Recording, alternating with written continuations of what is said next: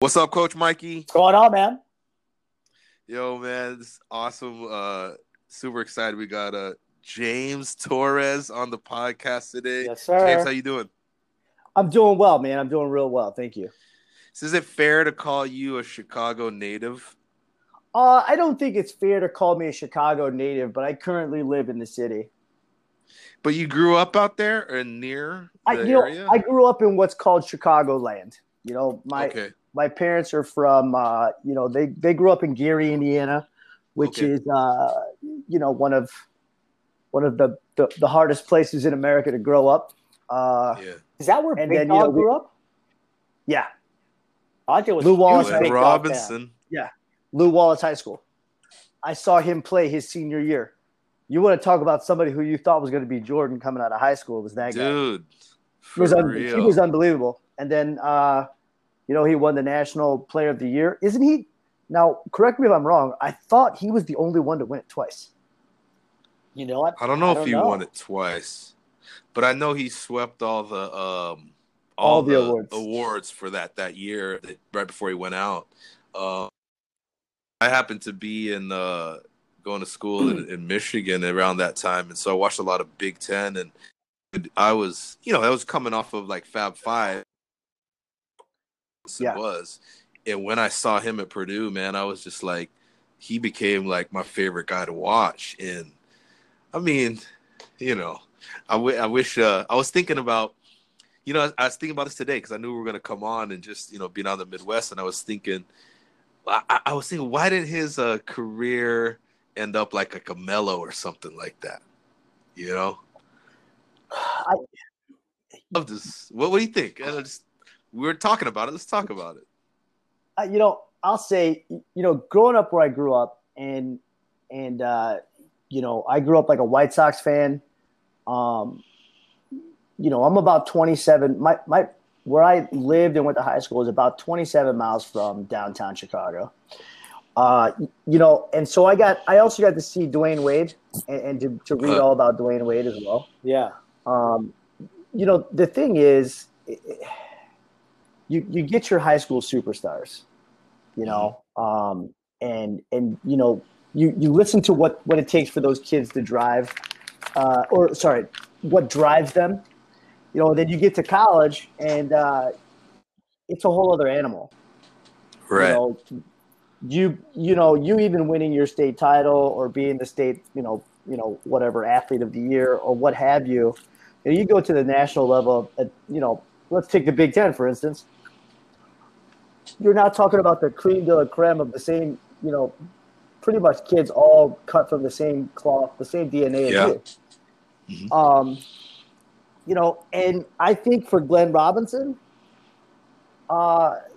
he achieved so much so quick. Yeah. And on top of it, coming from Gary, Indiana, that meant so much. That means so much to a community like that.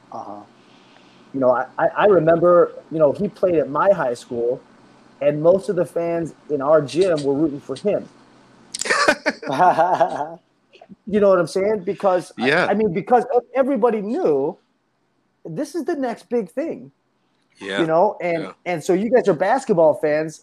If you follow girls basketball, so I also went to high school with Kelly Camara. Do you guys recall that name? No. I don't. Okay. I don't. So so here's the thing: 2-time girls high school state champ, basketball player, point guard, Purdue national champion, and I want to say she also was the national player of the year. Now we went to high school together. Okay. Like these kind, and then doesn't really have like a WNBA career. I just think that sometimes you make it from a place like Gary. And I mean, I think he was the number 1 overall pick. Yeah, number 1 overall. Yeah, you got like 80 mil or something coming out, 85 or something. Right. But the thing was with. Go ahead. No, all I was gonna say is, I think that with the money that he made, he was able to take care of his family. Yeah. And also, so here's the odd part. Not only was he able to take care of his family, but he also recognized that Gary might be one of those areas in the country that has no hope left. And I say this because his sons wound up going to my high school. Okay. You know, and I understand because, you know, like I said, my family, we left that area because it didn't seem like there was hope. And that was, you know, guys, this was friggin' almost, oh man, this is just going to remind me of my age, 38 years ago. So, you know, that's my take. I think he made it as far as he was going to go. He made it. Yeah, he made it. He made it. And not only that, but he made it financially. And I think he did right by his family. Yeah. I think that as a fan, like, I was like, you know, when you're young, you're like, who's the watching him at Purdue? Like, I was like, this guy's the next guy. And, like, you know, how he played in the tournament. And I mean, he played great coming into the league. I think first 6 years, stuff like that. I mean, he was a problem, you know, and you know, then like T-Mac the other day, and that really hurt me, man. Because I mean, I think they end up beating them, but in the playoffs. But like, I was always waiting for people to see what I believed in Big Dog, right? And you know, they had a nice little team over there. I remember he came in, like, they had Vin Baker, then eventually they got Ray Allen and stuff like that, and they end up playing against T-Mac, and then T-Mac, I mean, dude, he was killing Big Dog, and then they was calling him the puppy, and then but the Bucks end up winning. They had Sam Cassell, I think, at that time too. But I mean, you know, I remember I was so mad when, like, they did a whole Jason Kidd and Grant Hill win the co-rookie of the year, and I'm like, Big Dog, we're doing this just as good as. Yeah, It's interesting. You know, you say that, and again, I don't think he did not have a successful career, but it just like experience. You're a Division I athlete, you know. And here's a funny story. So, you know, my kid, my littlest son, he plays soccer, right? Or he started playing soccer, and I go. What's this? They start soccer. I'm in the Philippines. I come back. My wife's like, "Hey, you got to meet the coach. You know, he's a real cool dude, and this, and that." And I find out, like, he's a wrestler, right? And he said he did some coaching up there. I'm like, "Oh man, you know? Do you know?" I was like, "Oh, I know a guy who used to coach out here, and he's from the Midwest too." And he's like, "What's his name?" And I'm like, yeah, I know wrestling's a small community because you've talked to me about people that you know and that know you, right? Yeah. So I just go, James Torres, and he's like, "What?" He's like, and it turns out it's Alex, AC, right? And oh my goodness, that's right. So he goes, I tried to recruit James to Purdue because we're talking about Big Dog, so it reminded me of that. So James, tell us about, like, what's the so yeah, tell me about the recruiting process and what happened and how you ended up choosing where you ended up going and all of that, if you don't mind. You know? Oh yeah. So, you know, even though I had a lot of high school accolades, I was in a weight class that I don't want to say they're a dime a dozen, but there's a lot of talent in the lighter weights. You know, so I really didn't start I really didn't start getting recruited until my senior year. And just to give you an idea of that, you know, my last 2 years, I went 83-1. Wow. Dang. You know, but, like, again, not very highly recruited. You know, then I go to the high school nationals and make it to the semifinals. Then all of a sudden, now you're on the radar. Everybody's calling. Yeah. You know, they want to know my grades. They want to know this. They want to know that. And to be honest with you, there was only one school I wanted to go to, and it was Stanford. You know, growing up, you know, my parents took me to, you know, you go on your family vacations, and he took me to Universal Studios out there and Disneyland. And I was like, back then I was like, man, this is where I belong. Cali. Yeah, it was Cali, And so, oddly enough, they started recruiting me. And as I'm going through the recruiting process, at this point, I'm being recruited pretty heavily now. But mostly outside of the Big Ten.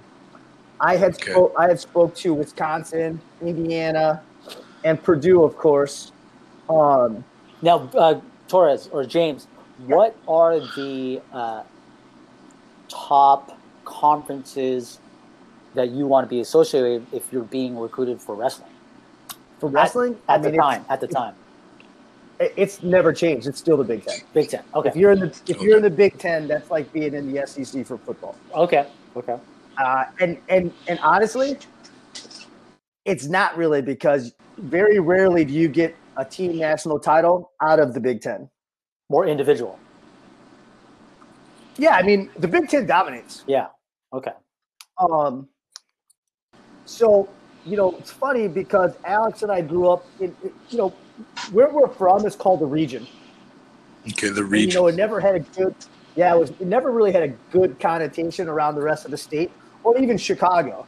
Think of New Jersey and being river rats. Right. Okay. Because that's how New Yorkers refer to northern Jersey people. So in our area, we were known as region rats. Okay. Because it was predominantly surrounded by the most populated areas were Gary, East Chicago, and Hammond, which were all kind of disenfranchised communities. Right. So I'm going on my recruiting visits, and Purdue's lined up on it, the date, and my mom happens to go down with me, and I was like, man, this is probably going to be a mistake. Yeah, going with your mom. So, yeah, because my mom wanted to be supportive, but at the same time, she did want to know what was going on, which I appreciate now. But I had made it clear to my parents, this is going to be all about me, my decision, like regardless. And my parents knew me well enough to know that if they tried to force their hand on something with this decision, I was going to do the exact opposite. But yeah, so AC takes me out. I mean, like, it was one of the best recruiting trips I've been a part of. Okay. I mean, we had a good time, man. You don't have to go into details. You don't have to go into details. I won't go into the details. But Purdue, they had just recruited somebody. Oddly enough, a guy the year before, he was a class before me, and he was my one loss. Of my last 2 years. And so the coach was like, hey, we got so-and-so, so here's the deal. We want to give you, and they really, really lowballed me when it came to money. So essentially, I was going to be a preferred walk-on, and they wanted to pay for my books. I looked at him. Oh, yeah. I looked at him, looked at my mom. I said, this meeting's over. He's like, well, what do you do? And I said, and I'll say this. That conversation is what drove me to go to Indiana. I was so insulted by that. I actually decommitted from a school, Central Michigan University, which was they were an up and coming wrestling program. Mm-hmm. Yeah, but I decommitted from them so I can go to the Big Ten so you can face those guys, that coach. Well, not only so I can face them, I told him. Oh, shoot. Before I walked out of his office, I looked him dead in the eye and I said, listen, not only am I not going to talk to you ever again, I will never lose to Purdue University in my entire career. Oh, shoot. 8-0, boys. Nice. And every time I walked off the mat, I went over to him and said, I told you.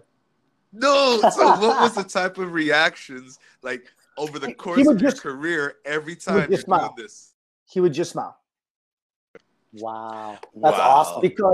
Now here's what's even better. This is what made my decision, my attitude towards Purdue even better.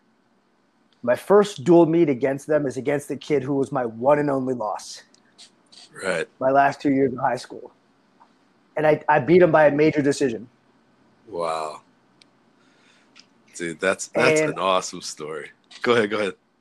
Look, I remember that day vividly because I was hanging out with my friends. It was like a midday dual meet on a Saturday. And Purdue was coming to town. We were hanging out. And I was just trying to chill, So I was with two of these girls that I went to high school with, and we were all just kind of hanging out, laughing, just kicking it socially because I was like, I'm not trying to think about anything. I need to be relaxed. I knew who I was facing, Right. Mm-hmm. Probably the best decision I ever could have done. It was, Wow. I didn't spend the day thinking about the match, thinking about what I needed to do. I was just kicking it. I was just having fun. It was just about me believing in myself and not having to worry about anything else. And I rocked that kid's world. I remember celebrating, walking over to the coach. I bet you regret that decision. And that was probably the worst thing I had ever said to him was I bet you regretted that decision. Right. But it felt good. Man, that's awesome.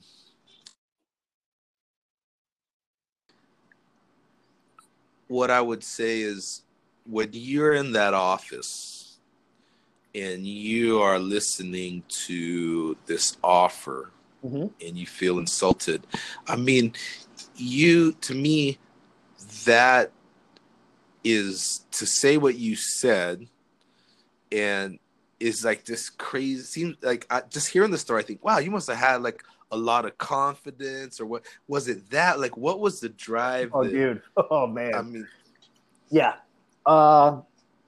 Mikey and I have a better relationship over the years, but yeah, man, I was confidence has never been something that I've lacked. Agree. I still remember telling James, he says things that I wish I could say, but I just, I learned that through grad school. It was great. Oh, in grad school. It was great. Well, that's funny. I think about that relationship. Our relationship was literally forged on driving 90 minutes there and 90 minutes back yes. for an entire summer. Yep, you're so right. Why don't you guys talk about how you guys met? How did you, James, how did you and Mikey met and how did you guys, become friends and, over these years? Well, hell, I mean, grad school is everything. Yep. And it was the first week of class, and I want to say it was Dr. Johnson's class because he was if I recall the conversation he was having with our cohort, he was all pro environment, and he was telling us, like if you can stay on campus, but if you can't, carpool. There's no need for people to be driving individually, and I remember him saying something along the lines of, who's from this area, and the thing was. We weren't that close to one another, but it was a heck of a lot closer than the two of us driving separate. Yes, exactly. And I think guys, we spoke probably shortly after that, and said, "Hey, let's try it." Yeah. And I want to say the first drive, I think you drove, Mike. Yeah. And we didn't have the radio playing. We talked the entire way there. Right. I think that was the beginning of a good relationship. Yeah. That's obviously now lasted 14 years. Yeah. No, even longer. Even longer. 2004. So 16 years we've known each other. So like California, you had like right after college, where did you go? Like, because you kind of walk us through how you guys got to the what you were doing at the time when you started the graduate program. Oh, man, I didn't. I'll be honest with you. I kind of pissed away college. To be honest with you, like I allowed, and this was my personality for a long time. I allowed my wrestling to dictate the rest of my life. Okay. I always thought everything else was an interference. So whether it was relationships or school or what have you, I just wanted to wrestle. You know what I mean? And it was the wrong attitude to have. So I was really, really immature.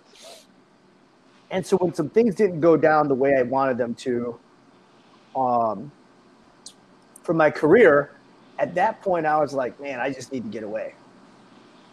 And this was kind of, the three of us have had conversations about our faith. I think that wrestling was in my life for a reason, for a long, long time. And when I walked away, I got a job after college because I didn't know what I was going to do. I got a sales job in Bloomington. I was making good money, but I was like, man, I left some things. I didn't leave everything on the mat. So I said, okay, you know what? Let me keep wrestling for a little while. So a good friend of mine that wound up, he was my coach in the off season, one of my national coaches. He comes to me and says, hey, I'm taking over at the University of Indianapolis, which is a Division II program. He asked me and one of my good friends at the time who wrestled for Michigan State. We had known each other since we were about 14 years old. He asked the two of us, he's like, hey, why don't you guys come and be my assistant? And part of the pay is I will pay for your rent in Indianapolis. You'll move into my new house. And we were like, all right, cool. So, I got into coaching at a really young age, really young. But it was him. He was the one that was like, hey, you guys need to go to grad school. And he was real big on, hey, you guys are men of color. You guys are, you guys need to put yourself ahead of the game. And he was really the one that opened my eyes to life isn't fair when it comes to stuff like that. You got to make your way. You got to pave your path. And so he really emphasized us going to grad school. Okay. Nice. But at the time, I wasn't ready. But the interesting part is, so I go back to Indiana to start training with the team again. And I knew that I was just over that coaching staff. We'd never really saw eye to eye, and that's the majority of that program. Most of the guys on that team disagree with that coaching staff, but that's neither here nor there. But it drove me to the point where I was like, man, I got to get away from that thing. I don't want to be around it. So I drive up to Alaska with one of my old teammates who just graduated. Whoa. Yeah, man. I just go to Alaska just to move, and I didn't have no rhyme or reason. I was like, man, I got $500 in my pocket. Let's roll. And so I did. And, finding work up there, I was doing construction, and when the weather was right, I was doing construction. And then I would be, hiking, fishing, camping, and, stuff like that. So I wound up being up there for 5 months. And, the funny thing is, I would have stayed up there, but my best friend at the time, he and I wrestled together, asked me to be a part of his wedding. And I knew when he asked me to be a part, I had to do it. But I knew I wasn't going to go back to Alaska. And I was really torn, because I kind of liked, at that point in my life, I started realizing I kind of like the secluded life. Like there's some truth to this nature thing, right? You're right.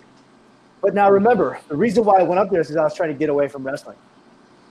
and Alaska is, from a geographical standpoint, it's about a third of the size of the entire United States. Well, it just so happens that some people knew that I came up there, and I was asked to run their national team camp for wrestling. Whoa. And so I'm just like, wow, that's ironic. Like no one, I wasn't like trying to sell myself like, oh, I want to coach, pay me. Like, no, they were like, listen, we're going to give you $3,500 to run our camp. And I was like, I'm sorry, you're gonna give me how much? Like, yep, let's do this. And at the time I was still working. So at this camp, I meet some college wrestlers who wrestled for Menlo. Okay. And so Mike is starting to put the pieces together. So they're like, yo, you're really good, man. You should apply. We're looking for a coach at this college. I'm like, where is it? And they're like, right. But here's the best part. They're like, it's next to Stanford. It's in the Bay Area, right next to Stanford. And I was like, wow. No way. I'm like, okay. That's awesome. Okay, let's do this. So you guys probably, it still exists, but I did my interview way back when online on a dial-up using Yahoo Messenger. Wow. With the now vice president of athletics. He's the vice president, I want to say, of maybe admissions and athletics for Menlo College, which is Keith Spataro. And he's still a very close friend of mine, and served as a mentor for me for so many years. And so he's like, yo, let's do this.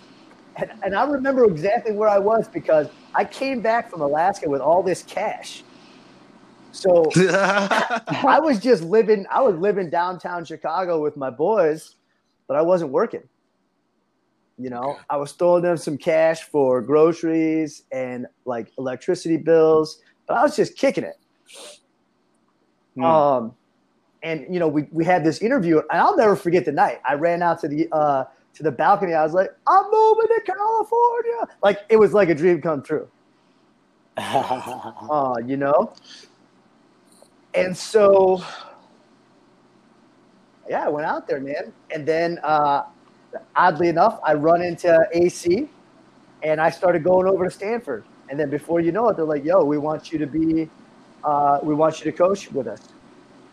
And so I became one of their volunteer coaches and a coach which is now the debunked Dave Schultz wrestling program. I coach primarily the women, which, it taught me a whole lot more about technique than I ever would have learned with men.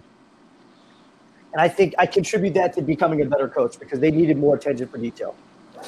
So, that's what brought me out to Menlo College. And it just so happened that Keith Spataro, my mentor and the coach at the time, he was the assistant AD at the time for Menlo. He graduated from our graduate school program. So he had recommended St. Mary's to you? He not only recommended it to me, but he wrote me my first letter of recommendation that pretty much got me into the school or got me into the program. How many years before we got there did he graduate? I want to say 4 or 5. Okay. Yeah. Okay. He just turned 50 this year, Mike. Wow. Yeah. Man, we were getting older, but that seems young though now. For sure. Yeah. So you guys, I remember, I don't know, Mikey, what year did you guys go into the 04, 05, 06. Mm-hmm. Okay, so I move up to Vacaville and from Southern California, and you guys it's about the same time you guys started your program, and that's when I first started seeing you around James, started seeing you at different places when Mike and I would connect. So I've been, you're in coaching, you didn't always see yourself going into that. And I think one of the times when we met up, I think we were barbecuing at my little apartment, Marsha and I, and we were talking about coaching. I think I just started coaching with Mikey. I remember that. Oh, wow. Yeah. And it was we had a great talk outside, grilling that tri-tip. That's right. And I've been quoting you, and I want to make sure that like I'm quoting you correctly because I say this to a lot of people, and I remember you told me something to this effect. You said I think it was your dad, and you can correct me if I'm wrong. Okay. That said to you at a young age or something like that. That said, if you put in the work, if you do the work, you're gonna get better. If you do the work, you're gonna improve. And I can't promise you that you'll get better than that guy or this guy, but if you put in the work, you'll always improve each time you go out. Now, I remember thinking like, man, no one ever told me that, and I I would play with guys like Mikey, and I think these guys are just naturally good at stuff, you know. And I don't know why, but it took me till like years and years when you said that. I mean, to that effect, is that so? Do you remember that? So, Do you remember that? now Can you here's what's funny. clean that up for me? I'll just there's only one small mistake. My high school wrestling coach said that. Okay. Now, here's what's funny. He was the one who got me involved in wrestling when I was 6. Okay. And he served as a father figure to me just through wrestling. He had been so close to myself and my family. You know, like he was that figure for me. But my dad also reinforced, you know, the only way to get anywhere is to work hard. But that quote is from Mr. Emmerich, my high school coach. Man, I've been telling kids that, and I tell my son that, and like I think that because I wish someone at a young age told me that. I don't know why I didn't have a lot of experience being coached at a young age, and even in my high school it was limited. But that idea, I love that idea that like, hey, you can get better, and there's a way to get better, and it's not really about that comparison, but you personally can always improve if you're willing to put in the work. And I mean, it's something that, I mean, I say this regularly, man, and it's because of you sharing that with me. And I just find it so funny that I had to be like 30 years old or something like that to figure it out. You know? Well, you know, but I would say thank you for that. Hey, you're welcome. You know, it's funny that comment there has evolved for me, because I don't necessarily believe it is the only thing. Having gone through my own journey, you know, and I discovered yoga, and I became a yoga instructor, and still study the practice and the philosophy. You know, I studied mindfulness and meditation. You know, but earlier you heard me say I never lacked confidence. Right. The other side of what makes people improve are relationships. Right. And by that, my high school coach, and why he was so impactful on my life, he never pointed out what was wrong. Mm-hmm. He always tried to make my strengths stronger. He never said, you're not going to be able to do this. And you know, as you really start to look at life, period, regardless of sports, it really is about, like, we've got to have positive affirmations surrounding us, and it's got to come from within, you know, because then that's where that comment, you know, if you work at it, you'll get better. You might not be better than the next person, but you individually will be better, because with the combination of all those things, you'll start to learn your true self. And I think that's what a lot of athletes, athletes are not some secluded group. A lot of people would be more successful if they had the combination of the correct affirmations and the right work ethic. Yeah, I think that when you said that, I think the place where I was at in my life and what I had experienced in the past, you know, it wasn't like, oh, work hard, but it was just this idea that I don't have to stay where I'm at. You know what I mean? Mm-hmm. Like I wasn't, oh, I'm only this and I can only be this. It's like, you know, hey, I can get better. I can pursue something. But what you said about relationships is something that I truly believe. It's really like you said, it's not just working hard by yourself or something like that, but it's one thing in the last few years I've come to understand more, and it's funny because it should be easier to understand this when you're a coach or in coaching, but this whole idea of having mentors, but and this idea that not that your mentor, like my definition is that is someone who, like, they don't want anything from me. They're not trying to get anything from me. Their only thing is that they have a heart to see me fly, to see me be all I can be.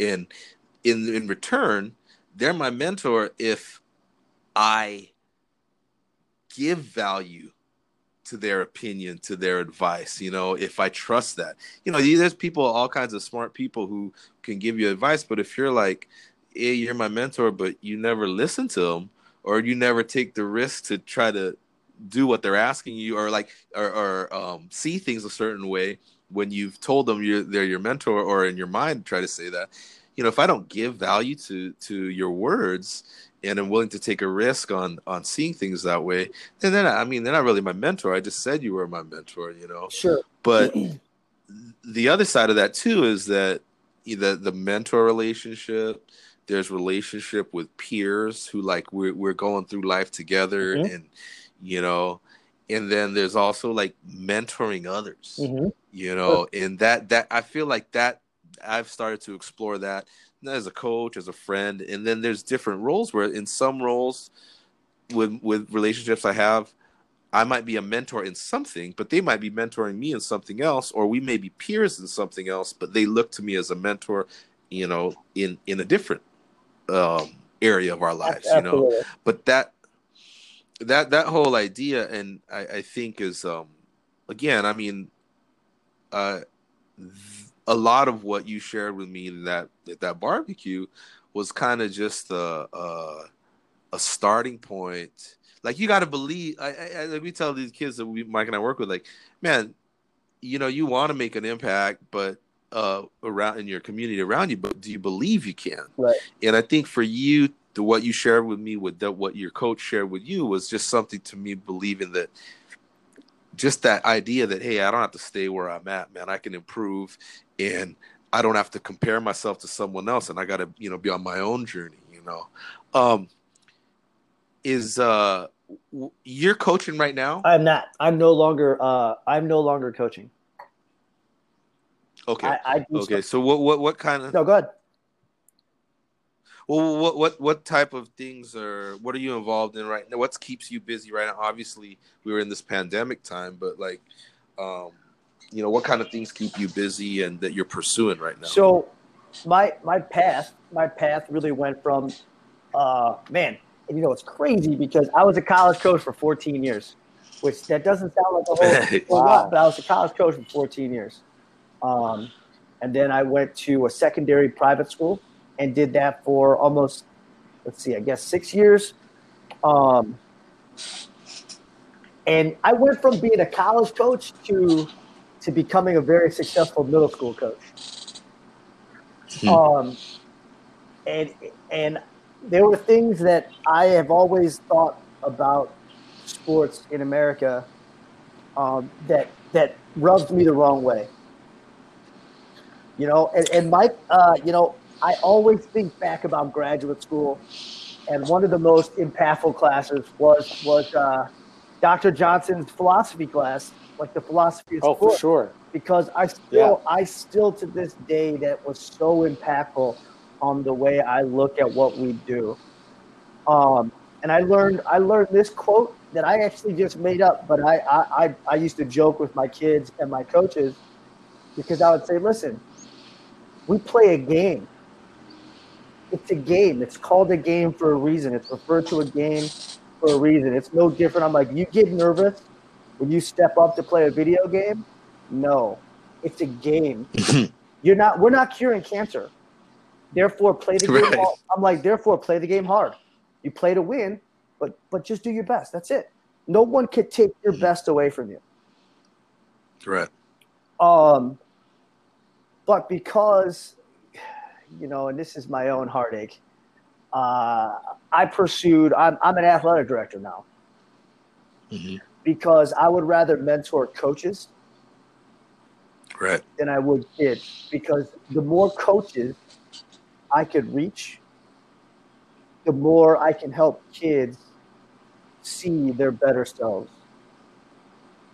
I can't do it alone. Absolutely. I learned for the longest time I tried to do everything alone. I cannot do things alone. That's not what community is about. That's right. And so me becoming an athletic director, I really put a lot of time in my coaches. But I had to go through this journey to understand what is the kind of support coaches need. Now, who better than a former coach? And now I'm also the president of USA Wrestling for the state of Tennessee that I left. So I still organize and make decisions for them as a state on what it is that we're trying to do to grow the sport of wrestling. So, God has used me in several ways. Now he's starting to use me for my. I mean, I've got an uncanny, detailed, kind of mentality where my organization skills have been helpful. They've been useful. But I think that coaching background, is what's helped me stay grounded in terms of, what are we trying to do? We're trying to build, an army of little minions that are doing the right thing. Because ultimately, you're coaching jiu-jitsu and basketball. Mike, you're coaching basketball. What are we really trying to do? We're not putting kids in the NBA. We're trying to show kids we're trying to show kids about community. And without a strong fabric of community, we got nothing. And I think it's funny that we're having this conversation now during a global pandemic, because there's a lot of good from all of us keeping our butts in the house. You got relationships being mended. You got people talking more. Yep. I firmly believe, and this was an affirmation provided by one of my best friends, who was like, things happen for a reason. This was a warning sign, I think, for all of humanity, just to slow down, man, to respect one another. But most of all, dude, respect the world that we live in. We don't all come from the same background. We don't, we're not all given the tools from day one. But we got to be there to help you earn those tools, to learn those tools to make this community a little bit better. Yeah, I believe that, man. And I think that you're like, I think that's kind of my mission in coaching, is to, give this idea to young people that whatever your background is and whatever your experiences are, you can use those things to make an impact on your community and use those things to build community. And so much of us, and hearing your story and thinking of our own, is that I couldn't tell you that at that barbecue, I couldn't have told you I'd be doing these things that I'm doing today. I mean, and I just, I always believe that if it's something that I can experience this way, anybody can do it. Sure. If you have, like you said, what helps is the community around you who also believes that same thing, or can help you, see that those things are possible.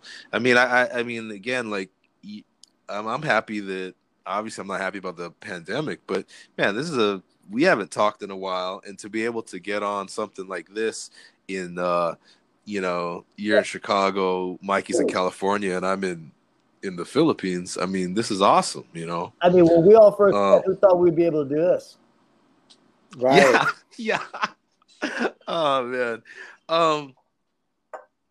I mean, I'd love to have you on here and talk some specific things and in the future about like, mentoring and things like that. But I mean, I do want to get to what we had talked about a little bit earlier as a Chicagoland person, as what's going on with the sports in Chicago, but also we've got this Michael Jordan and 98 Bulls documentary going on that Mikey and I have been kind of just sharing our thoughts on after every couple episodes. I'd love to get your thoughts on that. James, what year did you graduate high school? 1995.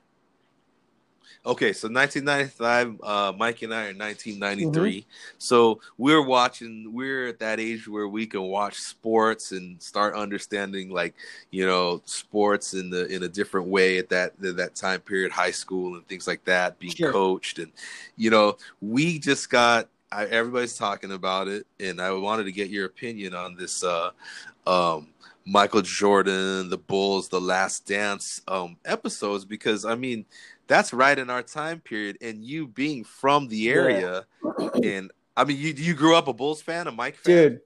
Bulls, White Sox, Bears, Blackhawks. Yeah, I don't show allegiance to anybody else. I mean, I even started nice. I even started blogging about them on Fansided. I used to get paid. Well, yeah, you were a writer. Yeah, I get paid to blog about them. Yeah, that was. Are you still doing it? I have, I've got to commit more to my job now, so I don't really have the time. And I know I've been making the excuses, but this pandemic, I'm trying to slow down. I'm not trying to do more. I'm trying to slow down. So I've utilized this time to really kind of, work on me, spend some time with me, but also just, like mend some relationships. And so, yeah, I'm not doing it right now. Okay. But I mean, you mentioned before that you watched the episodes. How are you liking the episodes that have come out so far? Bruh, come on, man. I got to rewatch them just to keep the smile going. Like when it first, like the first. So my mom, she still lives in Indiana. She's about 70 miles from me, and I went to her house for about 10 days, right? And it just so happens on the last Sunday, it was the first day. And I was like, oh, snap, The Last Dance is on. And she got more excited than I did. Oh, wow. Like, we grew up in a family that just, we rallied around that sort of thing. So, yeah. Right. Like, we used to, I remember going to my grandfather's house and watching the finals, watching the games, the playoffs, like when Okay, so let me give you a for instance about how big of a Bulls fan I am, how big of a Chicago fan I am. So you guys both know I graduated from Indiana University, and I'm a huge I am very, very biased when it comes to anything Indiana. So Isaiah Thomas is a Hoosier. Yep. Yeah. I hate Isaiah Champion Thomas. over there. We don't have any common ties. I don't. And he's from Chicago. That's right. I don't care that we wore the same uniform. I don't care that he wore the same candy coat. I don't care about none of that. He was at a thing. He was at a thing at IU once that I was there. I was like, nope. The bad boys, no chance. Dude, you got any to the bad boys? I'm like, get out of here. You sound like Michael. Hey, yeah, exactly. Hey, listen, I'll tell you right now, that relationship, when Wilbon stated what it was like to be a Detroit fan during that time, that resonated because we can't stand Detroit fans. I don't even like going to Detroit. Yeah. It's so funny because we grew up as Laker fans, Mike and I, and just this whole thing of hating Larry Bird and McHale and Danny Ainge, my God. But what I found as I grew older and our time changed, that I started respecting these guys, right? Like Bird and those guys. And because I remember these old things. the minute I saw in this documentary, Lane Beer comes up, I hate that guy, man. There was no respect like Larry Bird. There was no. I mean, I don't like Danny Ainge either. Okay, there was no respect like I have for DJ and McHale. When I see Lane Beer, I was like, I hate that guy. I don't care what he says, and you know what I mean. I don't care how long it's been. I hate that guy. Yeah, dude. I feel you. I feel the same way about every one of those players. That's so funny. It was even when Rodman came to the Bulls, everybody was like, "Hold up, what?" Yeah, that was crazy. Yeah, talk about that. I mean, he's a guy who tried to hurt Scotty. They were always trying to, they were hurting Mike. And so what do you guys? What's your thoughts when they announced that? Here's what I'll say. To this day, Rodman is still the greatest defender, the greatest rebounder in the history of the NBA. I don't care what. Oh yeah. People forget, on that team, there was two players on that team. One led the NBA in scoring titles 10 years, and one led the NBA in rebounding titles for 10 years. They were on the same team, and that's Jordan and Rodman. The thing with Rodman's story, it's remarkable. And that's something that I didn't need The Last Dance to remember. Yeah. I think that he was a small fish in a big pond, and he started meeting celebrities and learned that celebrity status. And we all know in sports, you win a title, your life's going to change. Yeah. All of a sudden he's hanging out with Madonna, who in the 90s, she was the Michael she was the Michael Jordan of the music industry. That's right. Really, there was her, there was Michael Jackson, and who else can you really name that were global superstars? No, that were just huge. Yeah. There is none. I was watching I don't know if you watched those Michael Jackson things on HBO, but regardless, the whole thing was how big of a star Michael Jackson was. Oh yeah. Same thing with Madonna. You don't it's not. You don't really see that in that way, I don't think anymore, where it's just, Michael Jackson had people in communist countries. Oh, yeah. He had a hit in years, but they're rocking to his old tunes and they're just screaming and crying and man, it's crazy. And Jordan, when they showed this last one, people lining up in that, I don't remember that Atlanta game where they put it I in don't either. dome. Sure. Here's what's funny. It wasn't until for me, it wasn't until I learned about how Jordan was so global. That's when it started resonating how Michael Jackson and people like Madonna were as big as they were. Because I was never big, I enjoyed listening to Madonna. I enjoyed listening to Michael Jackson, but if a video was on, I wasn't running to the TV. If the Bulls were on, I wasn't getting up to go to the bathroom. Right. Right. Well, I remember about Rodman. Go ahead. To answer your question about Rodman, once you delivered another championship, it was cool. Okay, we're good. I don't even remember that Pistons jersey. Yeah. Well, I think I felt the same way with guys coming to the Lakers. But if they leave, then they're back out. Once they go, you're out again. Yeah, especially if they didn't bring a championship. You get these guys, they come over there. But Rodman brought championship, or was a part of the championship. It also helped though, because that disdain that Bulls fans had for the Pistons. Nothing felt better when the Bulls finally beat them, and they didn't just beat them, and they whooped them. And I remember that vividly. That was going into my freshman year of high school, that 91 season, right? And I remember saying, Jordan's going to whoop on Magic too, watch. Yeah. I remember sitting there with my grandfather. People don't realize that's a good point. People didn't realize at that point, that was Jordan's breakout party when he beat the Pistons. Yes. I was like, it's over. That's what he needed. Well, it was very similar to how everyone else went. I could say that too. When the Lakers beat the Celtics in '85, Sure.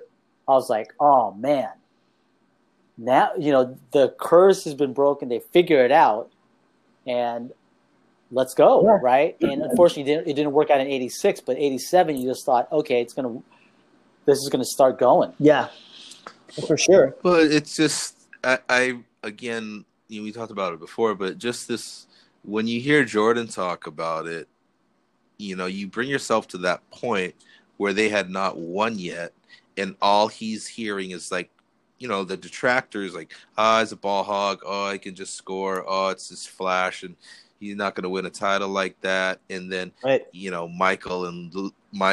Larry and Magic, and then for him to just, I don't know if he's going, I'm going to win a bunch of them, but he's like, dude, I won. Dude, I did it. And then that's the thing he needed. And then, there they go. I think BJ Armstrong just described it best. I think it was episode 5 when he's like, well, Michael just figured out how he could win the game. The rest of us were just playing. Yes. Yeah. I put that for my notes, man. Because it was the '92 season. Yeah. And he was playing chess. Everyone else playing checkers. Yep. He just figured it out. And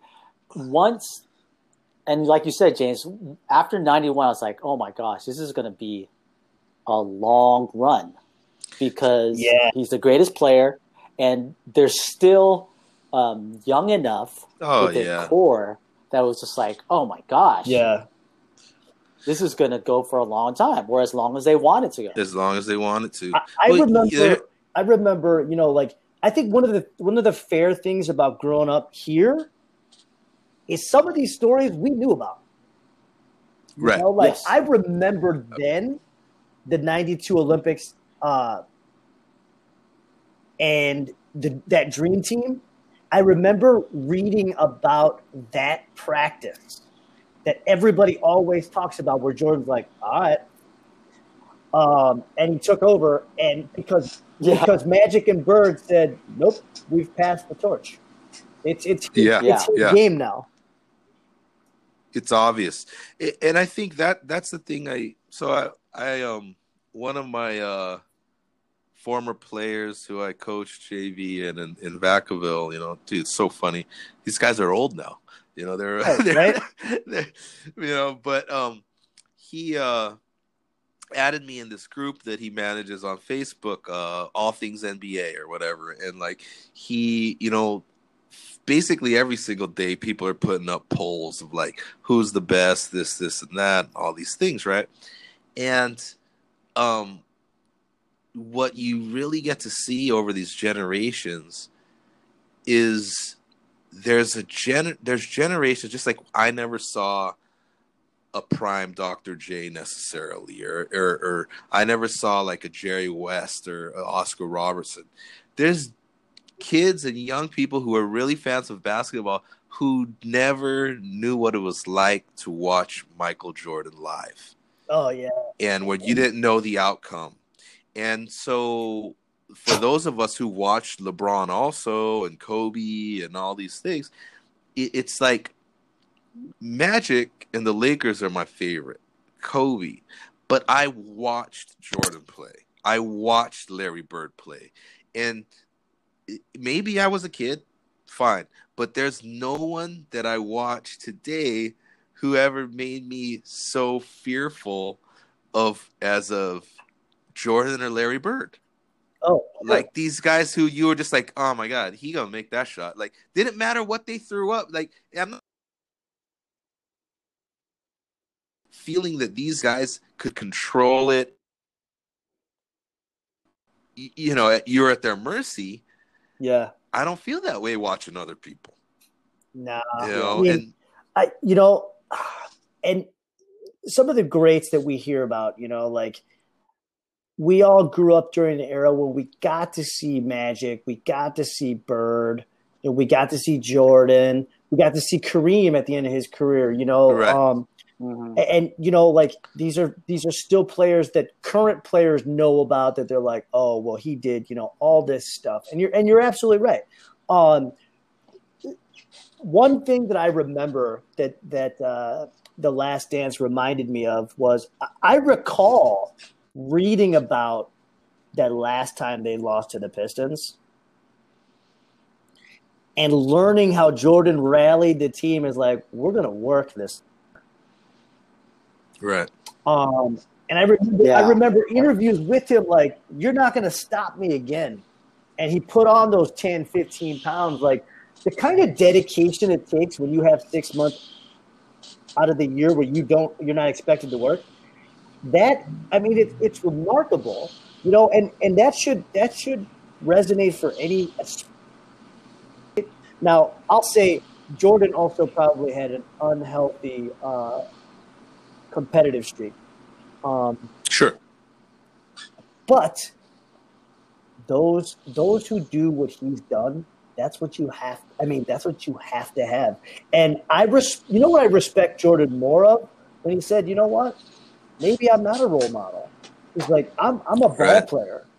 He's like, I'm not. And he was honest.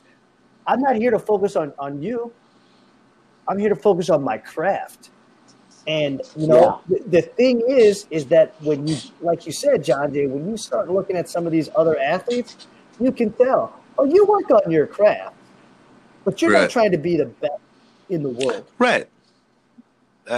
And I think like when you look at Kobe, I feel like Mike set a certain standard. Mm-hmm. So like, okay, this is just my opinion, but Larry and Magic were great. And when Jordan, he was pushed by them. But then his whole approach surpassed them. You talk about hearing stories of Mike and those guys over there. Here we hear all the stories about Magic. He's out partying. Right. He's, that, and he comes in, you got to think about this. Magic comes in to like a kind of a stacked team. Yeah. He comes into with the MVP. He comes in with so I take nothing. I love Magic, to Jordan's path.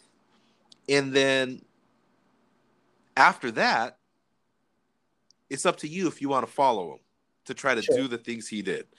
And the things that the type of energy he gave out and things like that. And not many people did. We talked earlier about like Big Dog or something like that. Mm-hmm. Hey, some guys was happy they made it. They're good. Yeah.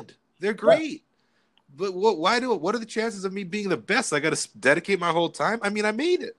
Right. And he had that competitive streak that was like, no way. Like manufacturing things to say, no way, I'm going to beat you. This is why I'm disrespected here. I'm going to beat you. I'm going to work harder than you. It's amazing. I think that's the only thing. I'll say this. I've always been a closet Kobe fan. I always knew his game looked way too much like Jordan's. And so to hear these stories, and, God rest his soul, but to hear these stories about how he picked Michael Jordan's brain to be Kobe. Like very rarely do you reach a status where you don't have to use your last name and people know what you're talking about. Yeah. Kobe reached that status, and I'll say this. I don't give a damn what anybody says about LeBron James. LeBron James is a phenomenal talent. Yes. Amazing.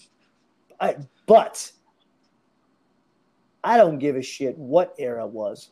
Jordan ain't losing to anyone, and I think he proved that. I agreed. I think so. Here's my take on that whole comparison is that Mike set a standard.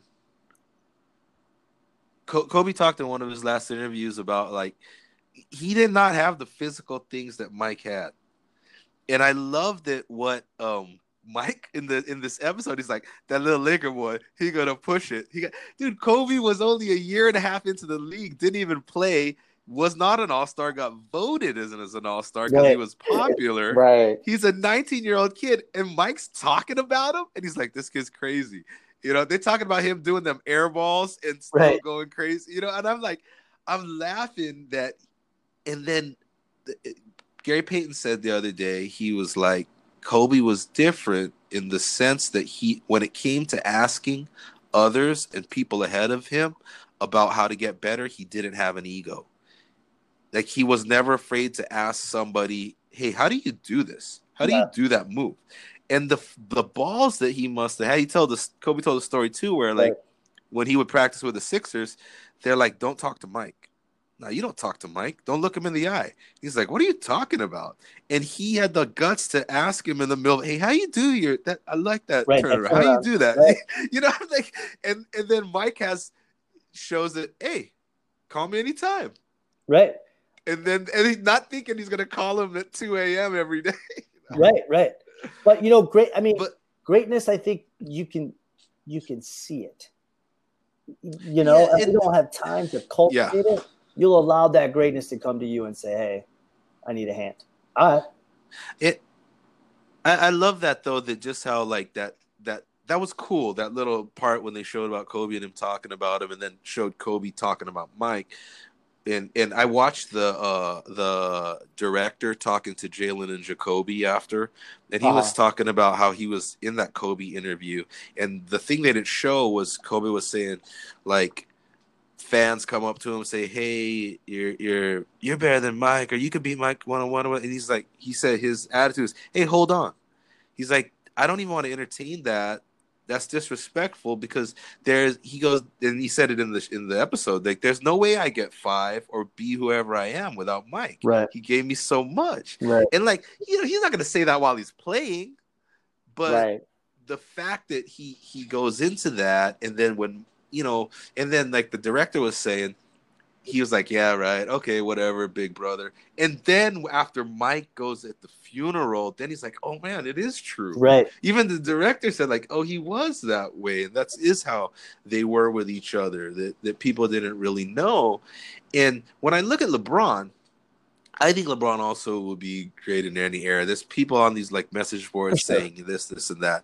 The thing is that the same way, like, Mike set a standard, Kobe showed us a lot of things outside of basketball and how this is drive and things like that. And LeBron's done as a business person, as a global thing, as a given, like, you know, nowadays there ain't going to be no Scottie Pippen, like, cheap contract because of things like LeBron does and things that he pushes for. I mean, you know, you get out of your contracts, you know, or whatever it is. But that's a different impact. But if you just, again, I'm not an expert. When I just take the eye test of what I've seen these last 45 years, okay, I didn't watch it when I was 1, but like 40 years or whatever, it's how am I going to go against Mike? And you're talking about a Magic fan. Right. How am I going to go against Mike? I've yet to see someone like Mike.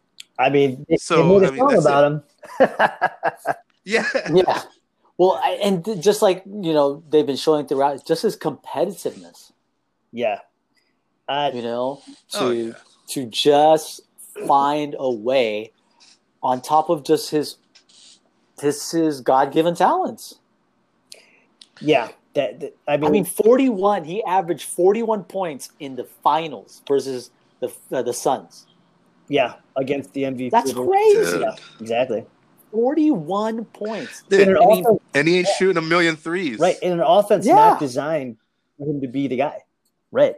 No. Yeah. Right.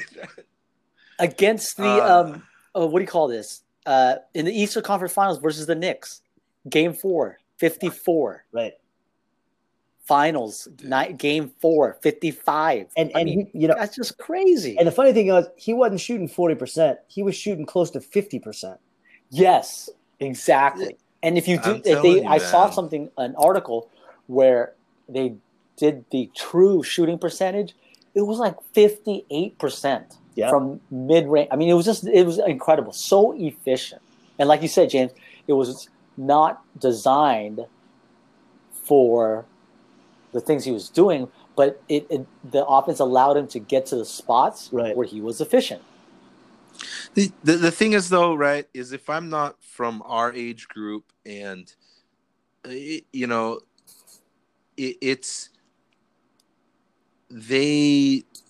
watching this documentary, when we watch it, it reminds us of what we saw at that time.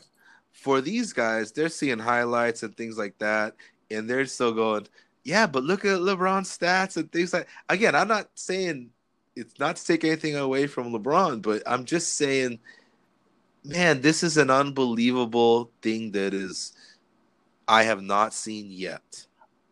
You know, of all the players that. So I mean, you know, one of the things that this documentary has also reminded me, I often, because Jordan, I often forget how good Scottie Pippen was.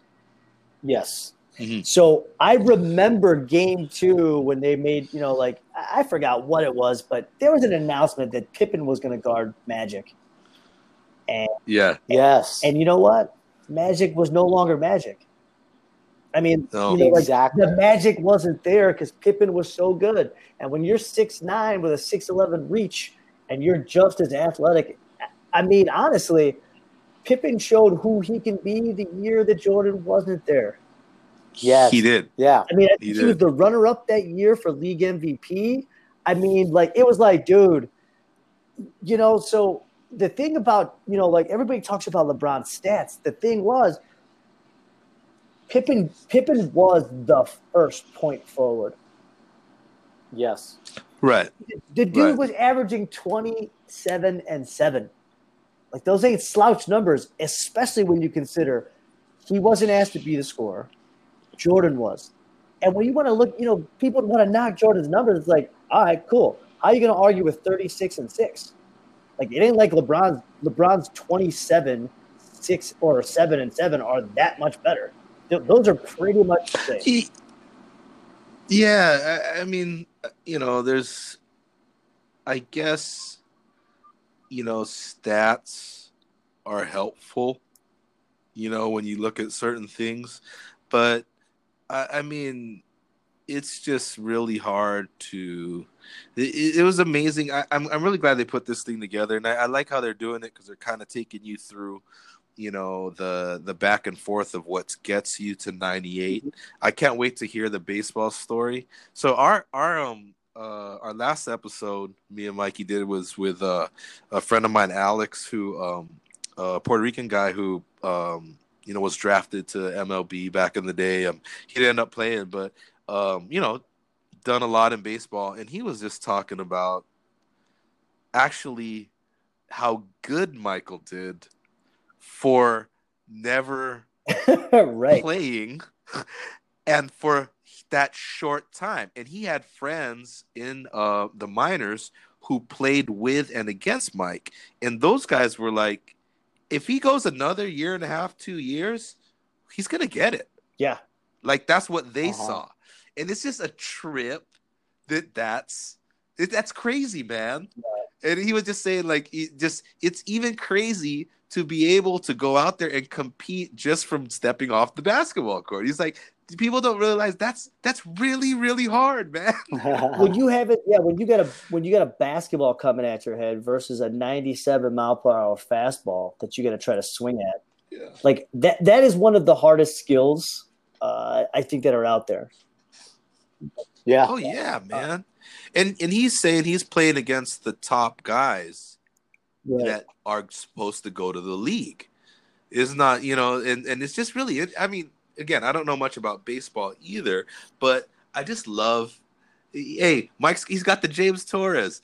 Hey, I'm going to go play baseball. Hey, I'm never going to lose to Purdue, buddy. That's just one school, bro. That's just one school. Well, let me ask you this, James, from a perspective of, you know, being a fan and being from over there. So what did you guys think with the whole Kukoc thing? Like, do you remember that time, him being announced? Oh, yeah. And that whole thing with the Dream Team? What was going on? That was the second three-peat. So I was entering college at that point. So, you know, the thing was, everybody – one of the things that The Last Dance is doing, I can't speak for every Chicagoan, but what it's doing for Bulls fans is it's reminding us how foolish and how – I mean, honestly, negligent is the only word that comes to mind with Jerry Krause and Jerry Reinsdorf. That was going to be my follow-up after you explained this whole Kukoc thing. Because here's the thing.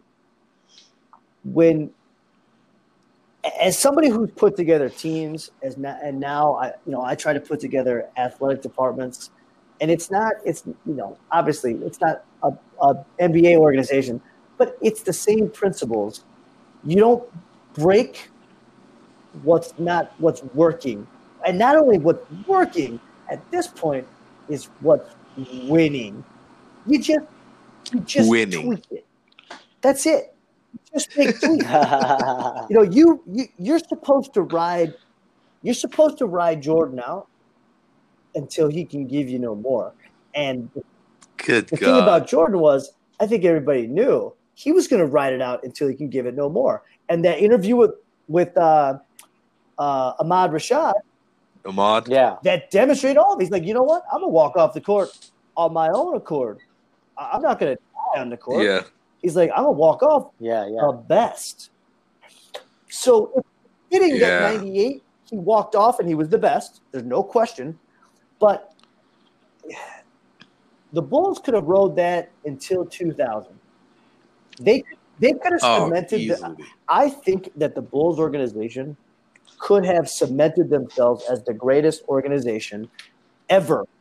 And all they had to do was ride it out. But now let me tell you, here's the thing that people don't know about Reinsdorf.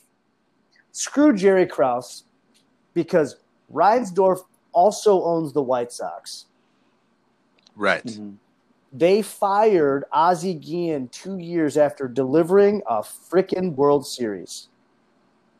Oh, man. So when you talk about either one as an owner, you are as negligent as can be. Because Ozzie Guillen brought a brand of baseball that made sense for Southside fans. It was small ball. Wow. It was quick, hardworking, gritty. But you also, the thing is, people forget how good that team was. They only lost one playoff game. In the first series, they beat New York, and at the time, New York had Jeter, all those players, and they were 2 years out of the World Series.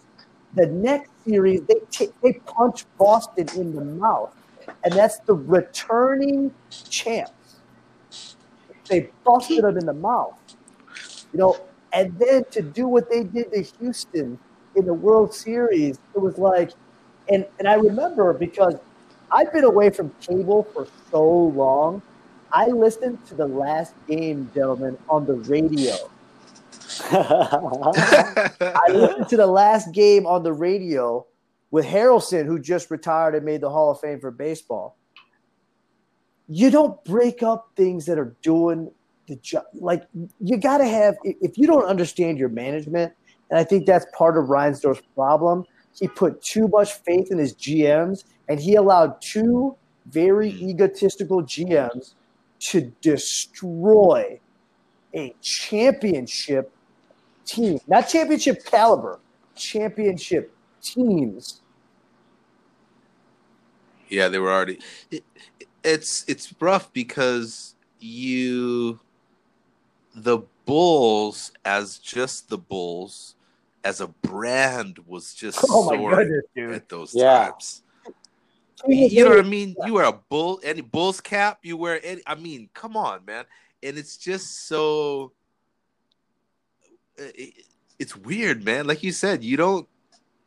So when you see this whole thing, is that part of that? When again the Kukoc thing and things like that, as it brings it back, what is that at that time? Did you see that they were negligent in that time? When Krause, you can already see the relationships breaking down with Krause and Jordan. Anybody else, it really didn't matter. Obviously Pippen was Jordan's bat or was Jordan's Robin, but in all honesty, he wasn't. Jordan was freaking Superman, and Pippen was Robin. Pippen was Batman. like they were the Justice League. That's how good this team was. So when you think about when people started looking up Kukoc and finding out, oh, all right, they're going to make a new this is going to be because everybody's like, okay, cool. He and Pippen played the same position. But they were like, this guy could be the sixth man, that third scorer in this triangle offense that makes this team unstoppable. And it did. I mean, it was that 96 team that, it was that team that showed, 72 wins. And I don't give a damn what you say about the friggin' Warriors. You don't win 73 games and lose. That's you know what I'm saying? Like people were just pissed at Krause. What Jordan and Pippen did to Tony Kukoc. I don't know if I agree with Wilbaum when he was like, I mean, they flat out it was just disrespectful. Like, not really. They wanted him to know, one, you're coming to play for us, and we're the top dogs. Right. You better be able to handle it. Right. And then on top of it, and I think what these last 4 episodes will reveal is how Jordan made practices so competitive. And if Kukoc, he's going to talk about the Steve Kerr. If Kukoc didn't understand what he was walking into, it would be very difficult. Now, I'll say this: one of the things that really contextualized Tony Kukoc, what I did forget was that he grew up during that Civil War. Yeah, so he's living through that, and that's one of the things that Americans that's where our spoiled, entitled kind of mentality comes into play. And Kukoc proved who he was as a resilient human being in the finals. Yep. Because Pippen, I mean, honestly, Pippen didn't stop him. I mean, he had good numbers, and Pippen was at the time. You can argue that Pippen was the best defender on the planet. So, a lot of this, I knew that Krause was going to be vilified throughout this whole thing, but rightfully so. He's a moron, right? Reinsdorf should have fouled him because here's the thing. 2 years after Jordan was forced to retire at 98. 2 years. Yeah, 2 years later, they're 15-67. Now, Krause was the GM. And we all heard Krause say, organizations win championships. That you refuted yourself when you broke up an organization. When you broke up a team that delivered 6 championships for Tim Floyd and Marcus Fizer. Yeah. So there's so much. It's tough, man. Because the problem is that you just never would have known how long they could have gone. Because Jordan wasn't slowed down. Well, I'm sure they're going to talk about next episodes. They're going to talk about his baseball and leaving, right? And it's like when I look at him, dude, they lost to the Magic when he came back, but they could have won that. I mean, you go, how long could they have gone? Hey, you also go, what if he didn't leave? And this is what I mean when people talk about LeBron and they talk about, and it's not just Jordan, but I'm just like, to us, we say I'm not saying it would have happened because the chances are against it. But when we look at how it all went down, both the first retirement and his second retirement, you go, there's a possibility he could have never lost. That's what we say. Those guys who were there. Like, you tweak things or whatever, but they were in position to not lose for a decade. The 2 years he was gone. 2 years he was gone. The team without him goes to the Eastern Conference Finals, and they should have beat.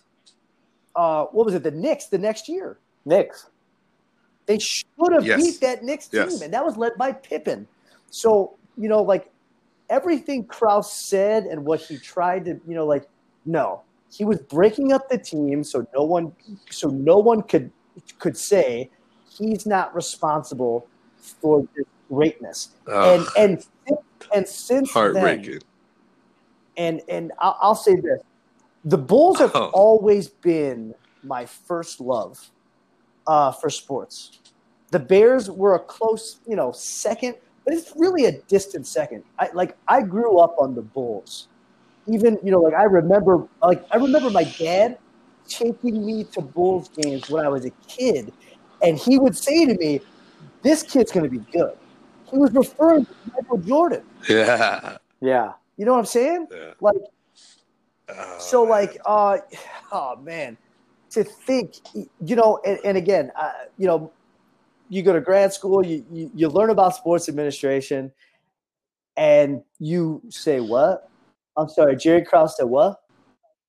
You had, and it wasn't, it wasn't like they didn't know what they had. Yeah. They literally had, had the only nuclear arsenal in the entire NBA, and what they did was they sunk it into the ocean.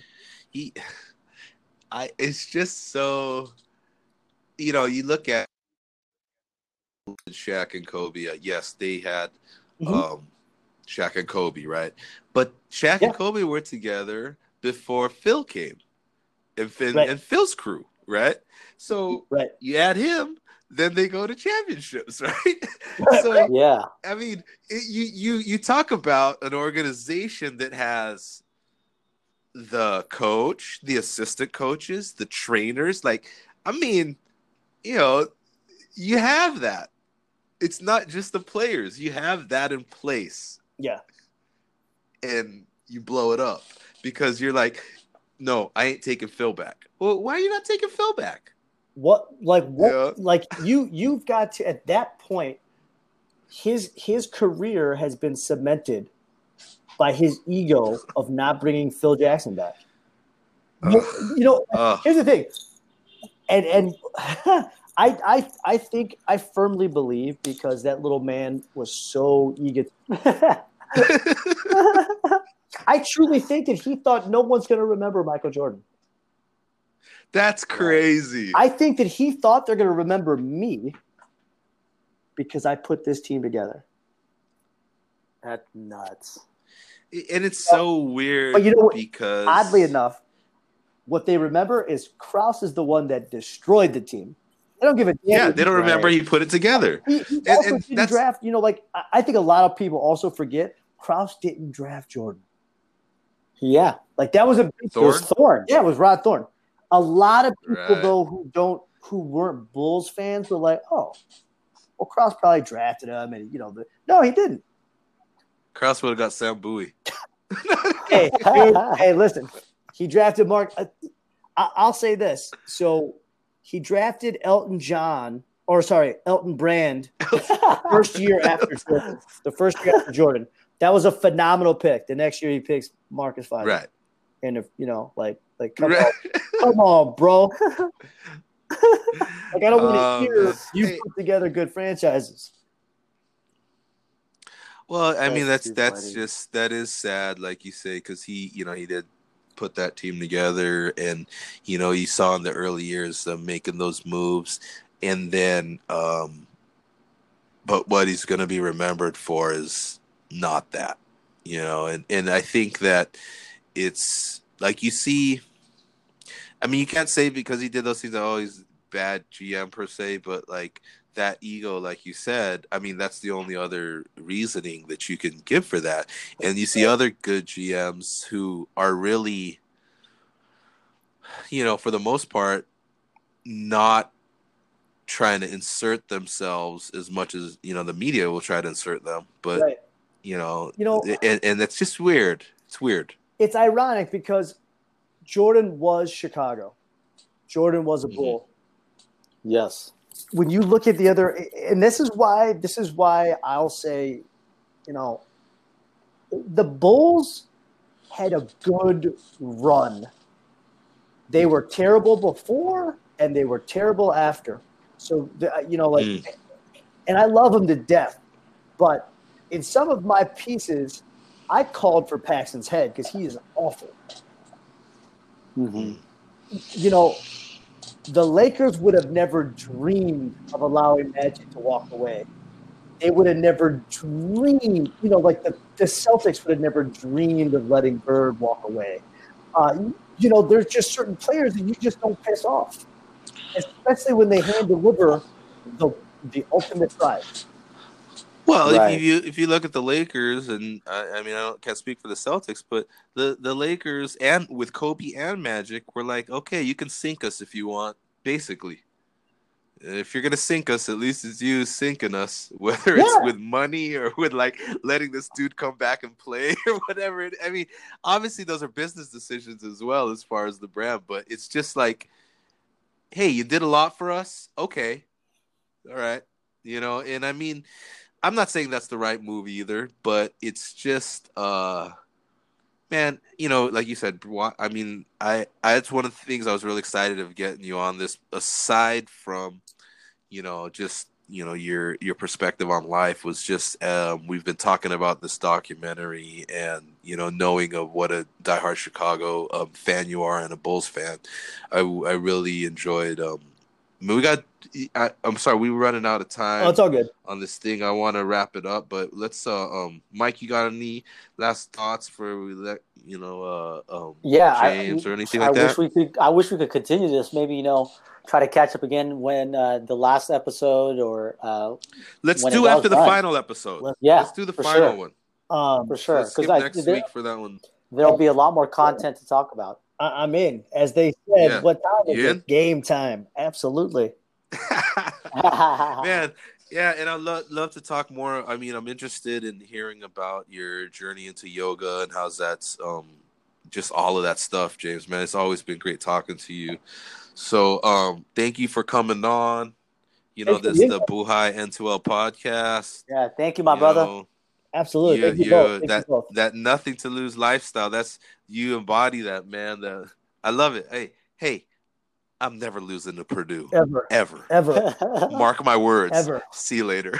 Later. All right, we're out. All right. We're out.